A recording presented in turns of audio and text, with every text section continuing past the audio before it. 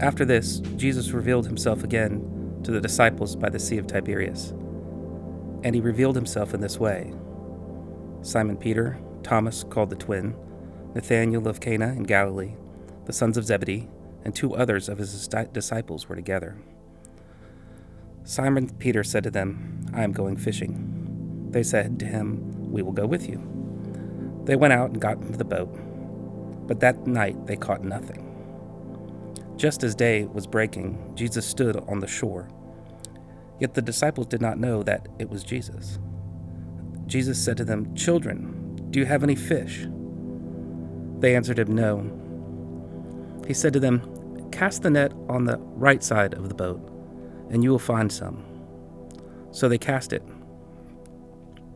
and now they were not able to haul it all in, because of the quantity of fish. That disciple whom Jesus loved therefore said to Peter, "It is the Lord."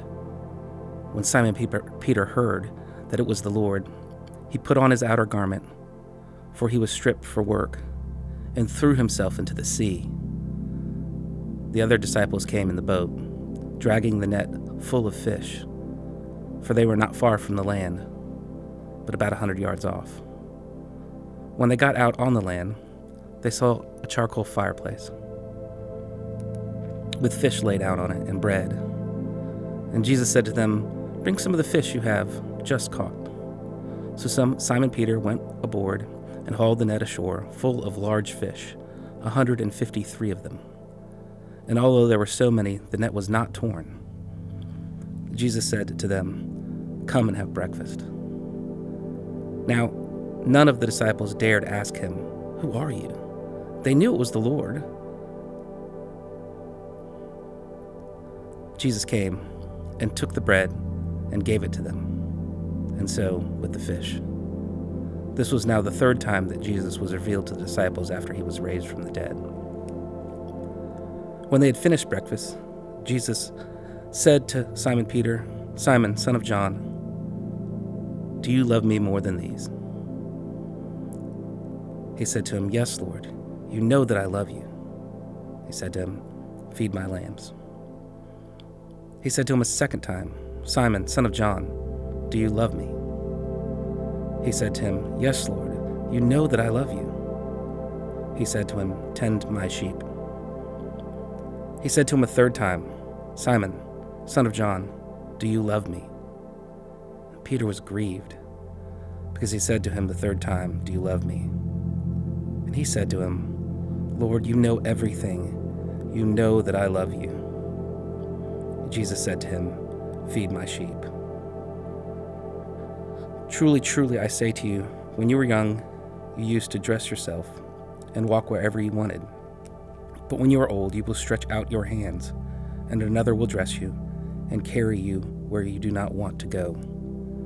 This he said to show what kind of death that he was to glorify God in.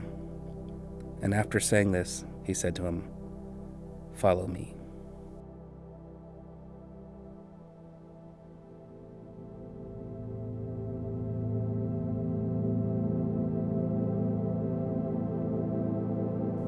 Do you love me? It's kind of a strange question, but we ask it all the time. There is a quote from George Eliot, who, as you know, that was her pen name, Mary Ann Evans, and she writes in it, "Not only do I need to be loved, I need to be told I'm loved." Which isn't really the case for Jesus. He doesn't have that kind of need for us. So it sure seems like Jesus is doing something to help Peter. Jesus is prompting Peter so that Peter would know something more fully. It's really amazing. I think a lot about, does Jesus love me? I probably think way too little about, do I love Jesus? Do I have true affection for him?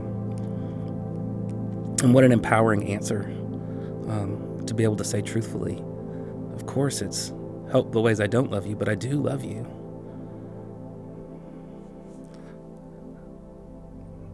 Think about what it would have felt like around that awkward charcoal pit,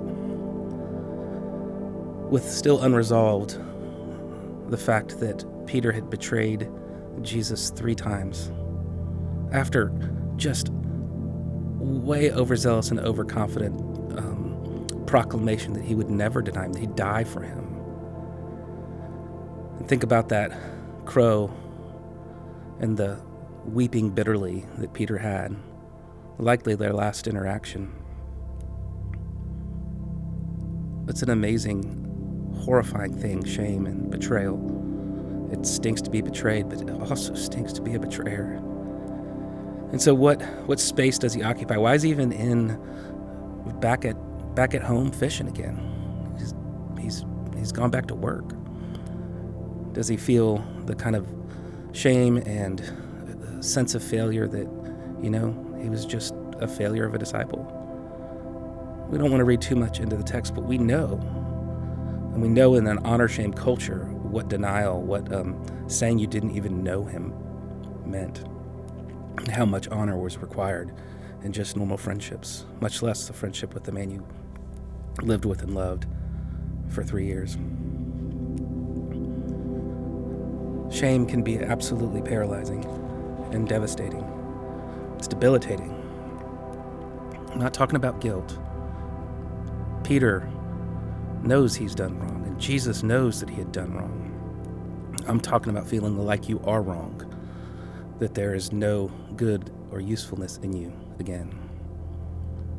But these 3 do you love me's, they're just a beautiful way of awakening Peter to the reality of who Peter is, even in his brokenness and failure. Like true guilt, true feelings of shame. And the Lord Jesus is just kind enough to help heal him by creating a space for him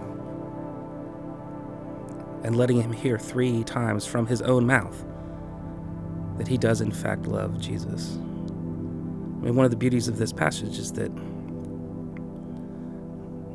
it's the undoing of the denials, a reinstatement of Peter, but not just to leave him flatly forgiven, which he is by the power of the resurrection, the fact that it's the risen Jesus who's there.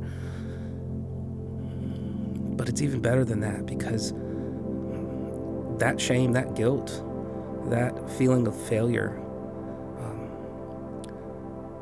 it's actually love for Jesus and Jesus' love for Peter that actually sends him on mission to tend to sheep, to feed the lambs, to follow him. So just remember, friends, that Jesus predicted Peter's betrayals,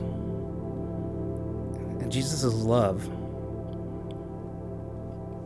has not been rewarranted before the betrayals, after the betrayals.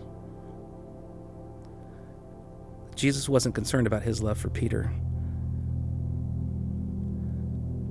He was concerned that Peter would understand that he has the kind of agency and power to love, even amidst all of his own failure, and that he can still serve the Lord and follow him. I need that. I need that a lot. As I think of my worst betrayals and my worst failures, think of yours, the ones you don't even want to talk about, maybe even some you've never told anyone. And hear the Lord Jesus ask you, do you love me? Yeah, I know. But do you love me still? Serve me, follow me. Love the people around you. It is not ultimately disqualifying for those things.